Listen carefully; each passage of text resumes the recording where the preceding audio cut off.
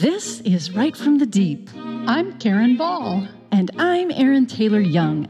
And this is the podcast from writers for writers, answering the question, why am I doing this? Right.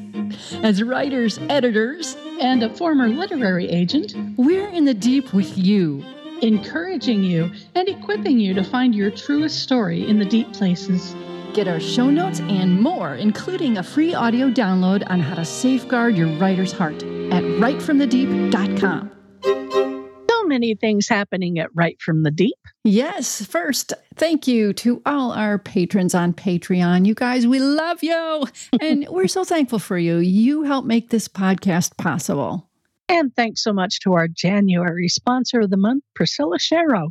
Priscilla's working on a memoir, and I love this, called Bunked: Life, Love, and Laughter with Traumatic Brain Injury, which will release with Redemption Press. And one of the reasons I love this is I have had traumatic brain injury.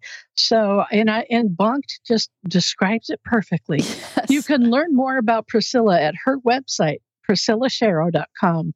PriscillaSharrow.com. And you can follow her blog for the TBI/PTSD community. That's right. And it's my turn to share a wonder. And I just want to say we've just had Christmas, right? And that's a wonder in and of itself. But I am also thankful for the wonder of modern travel. My sons do not live in the same house or same community or same state as I live. And it's just a delight that they can come and be home and we can be like this little nuclear family again for Christmas time. And it is such a blessing. And I'm just thankful for the way God has allowed technology to go so far that there's planes that can take people across country and cars that can take them across roads. And to me, it is a wonder that God is so kind and good to us to create community in that way. Amen. And now, here's the show.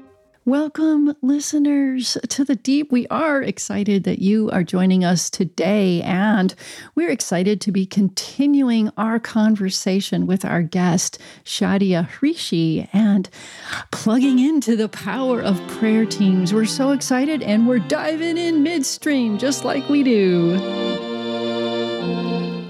So, Shadia, how often would you say that you do communicate with your prayer team? I'm sure it's probably individual for each writer, or will be, but what's been your experience? It's always been once a month. I don't really know why, sounded like a good plan, So we just started there, and it's always been there. Originally, as I said, I was doing kind of in-person meetings as well as email, because as the numbers grew, obviously I didn't, and the people were all over the country. Right. So that's how it's been now. It's all been email for the last couple of years. Lately, I've been including short video messages because something was a little bit like, I really have to share this story, but I feel like I need to just say it, like, instead of trying to write it out. And so you forget that personal connection, how much it means. And I got so many people responding like, I just love seeing your face and hearing the passion and the excitement of what it was that God was doing. How did you share that video? Was it like a link from YouTube, or what did you do to share that? Well, I put it in Vimeo, and then I just put the link in there. But you could probably do that from YouTube too. I would just, but for me, my prayer team gets information about things that I don't make public. Not everything is made public. That's why they're on the prayer team. These are things that I don't always share, or I can't share yet, things like that. Yeah. But now that we're kind of past most of this COVID stuff, and I'm currently on a book deadline until January. And so starting in January or February, I'll be doing one at home again, like just for the kind of the local friends who can come. So that'll be nice, because one of the things that you had said, Karen, about when your team meets, your gals, the Spirit is moving in the center of you, and he's speaking, and he might say something through them. That's difficult to do through email correspondence. And for me, I became a Christian as an adult. I was 30. I wasn't even raised in a church. I knew nothing. I mean, how God called me to seminary, it just makes me laugh. Like, really? It's like, I know nothing. Do you want to hear a funny story really fast? I wasn't planning on sharing this, but when I went to seminary, I was walking through the break room, and there was a little discussion going on among some students about Calvin. You're wondering where he is in the Bible. No, it's worse than that. The only Calvin, and I knew they weren't talking about this Calvin, but the only Calvin I had ever heard of was the designer jeans. Oh, I thought you were going to say Calvin and Hobbes. Me too. Well, him too. But I'm like, I know they're not talking about the designer jeans, you know? So I'm like, wow, what am I doing here, you know? But yeah, just so funny. All right, where was I going with that? I forgot. So funny. About meeting You know in what person. I love? But wait, let me say what I love is that you went anyway. You didn't let that intimidate you. You were obedient. And I bet, you know, those people would have been gracious they definitely had you wanted to ask. But, you know, how many people are like, I feel called to writing and I don't know how, you know, I mean, that's where we all start, right?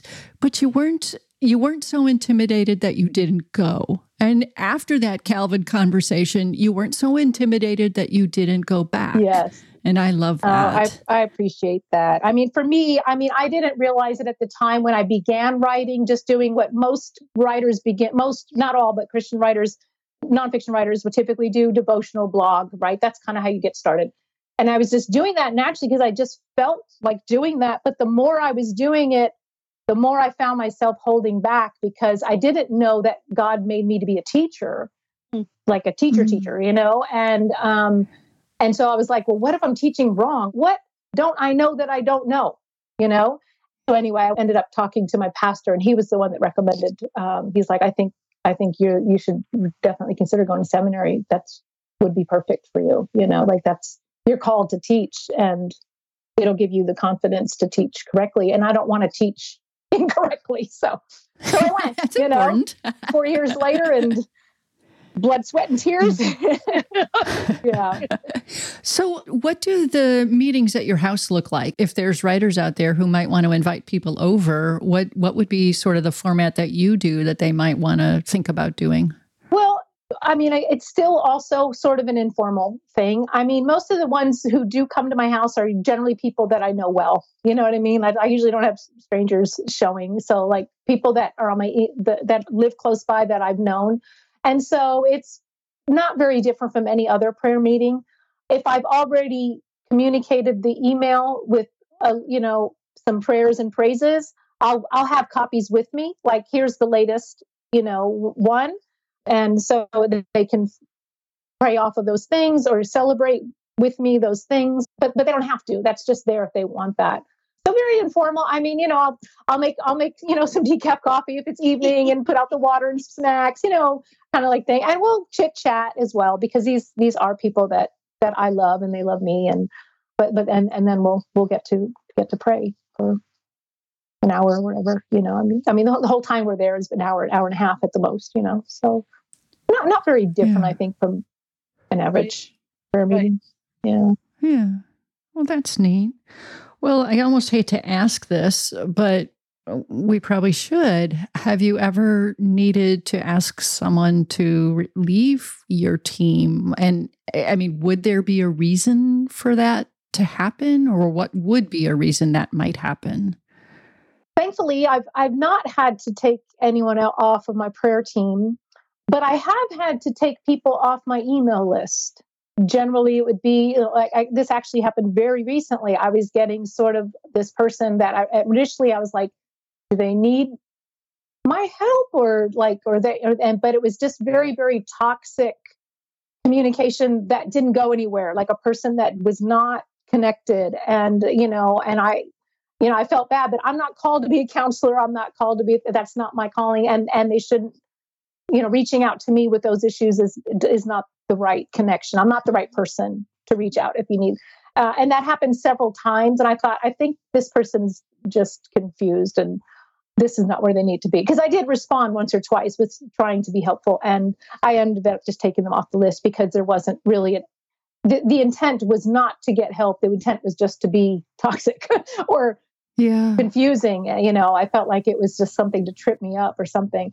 If it's an email list, I mean, that's easy. You just go in, delete, If you have a prayer team, a person that for some reason they they were not who you thought they were or something, and they're causing, disruptions or so forth. If it's someone you know personally, I would probably reach out personally and try to have a conversation with them. I wouldn't do it by email. I would do it at a minimum, a Zoom call, or, in person if you can. And I think it's just like any other kind of, relationship, a group dynamics. If there's one person that's disrupting the group in some form, they're not feeding into the group, but they're hindering the work of the group, whatever it is, you need to have the conversation. And if that doesn't work, the Bible says, bring another person along if that helps. And at the end of the day, it's your house and it's your email list. At some point that you just can't, they're just not invited. I don't know. The other situation could be a break of trust as well. You say that you share things there that don't get shared publicly. So yes. If you find out that someone has breached the confidentiality or the trust, then that's something that needs to be confronted and addressed. Absolutely. And, you give an opportunity for them to reestablish trust if you feel that that's what God is leading to. But sometimes the enemy just brings people who seem on the surface perfectly suited and a great fit. And it just isn't, because when they come in, they bring their own. We all do. We bring our own issues and our own struggles, our own weaknesses. And there are some that each one of us, in the people that we meet, there are some things that just isn't iron sharpening iron. It's acid on skin. Oh, yeah. So it needs to be addressed in that context, unless God is saying, no, don't say anything. But I've never experienced it when there was something that was damaging the group. I've never experienced that God has said, leave it alone. Either they have left or, I've had to confront. Yeah, sometimes God will fix it for you. The person will, oh, look, she's moving to Outer Mongolia. So sad.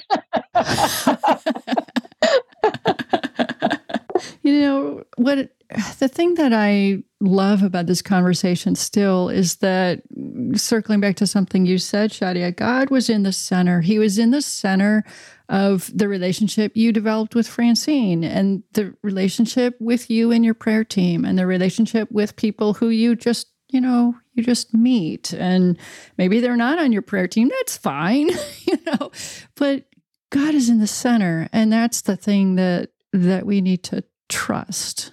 He is always working. He's always Amen. working, and he's on our side. He prayer is important to him, or it wouldn't be, on every page in the Bible almost. Yeah. That's a really important point.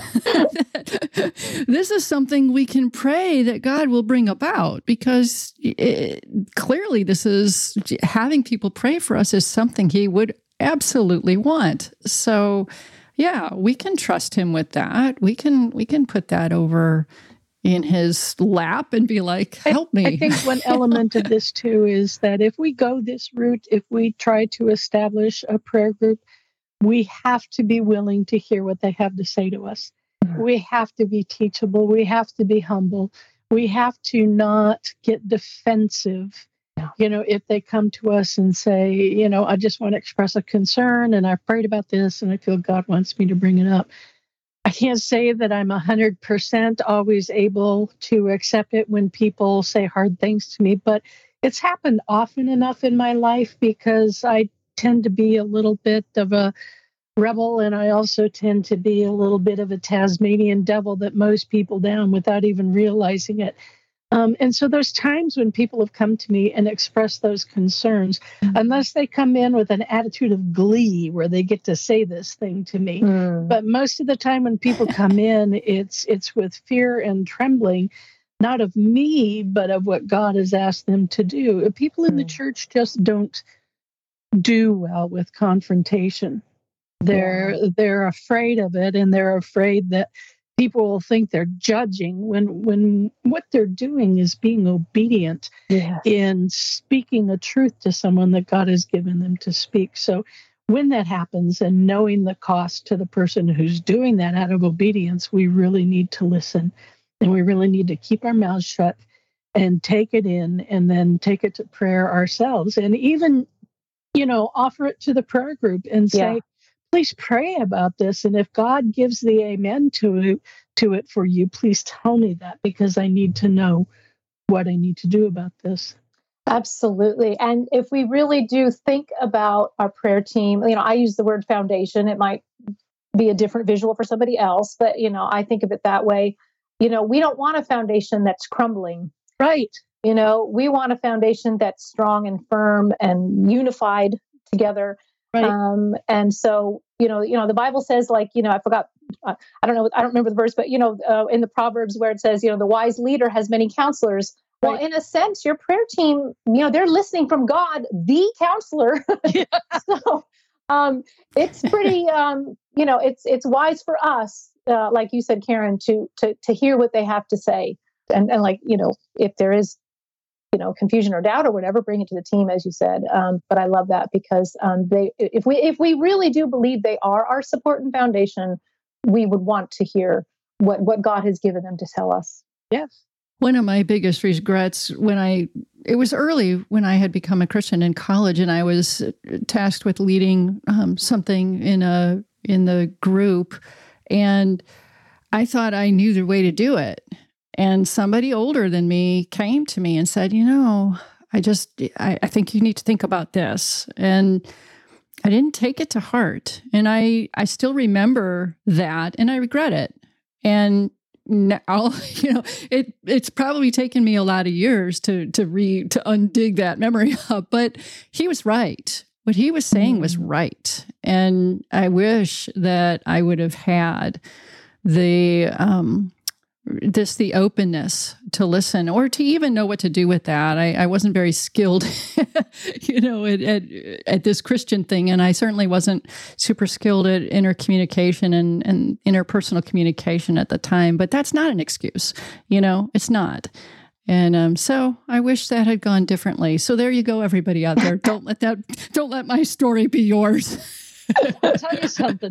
Don and I have had a very difficult marriage, and we were in marriage counseling for 20 years, barely survived it.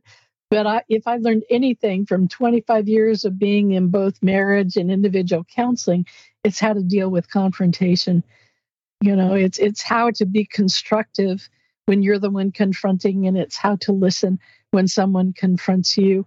Because people just aren't good at it, and people in the church, especially, like I said before, are not good at it, and they need to be, because we are called to some very difficult things. Yes. Because we are the church.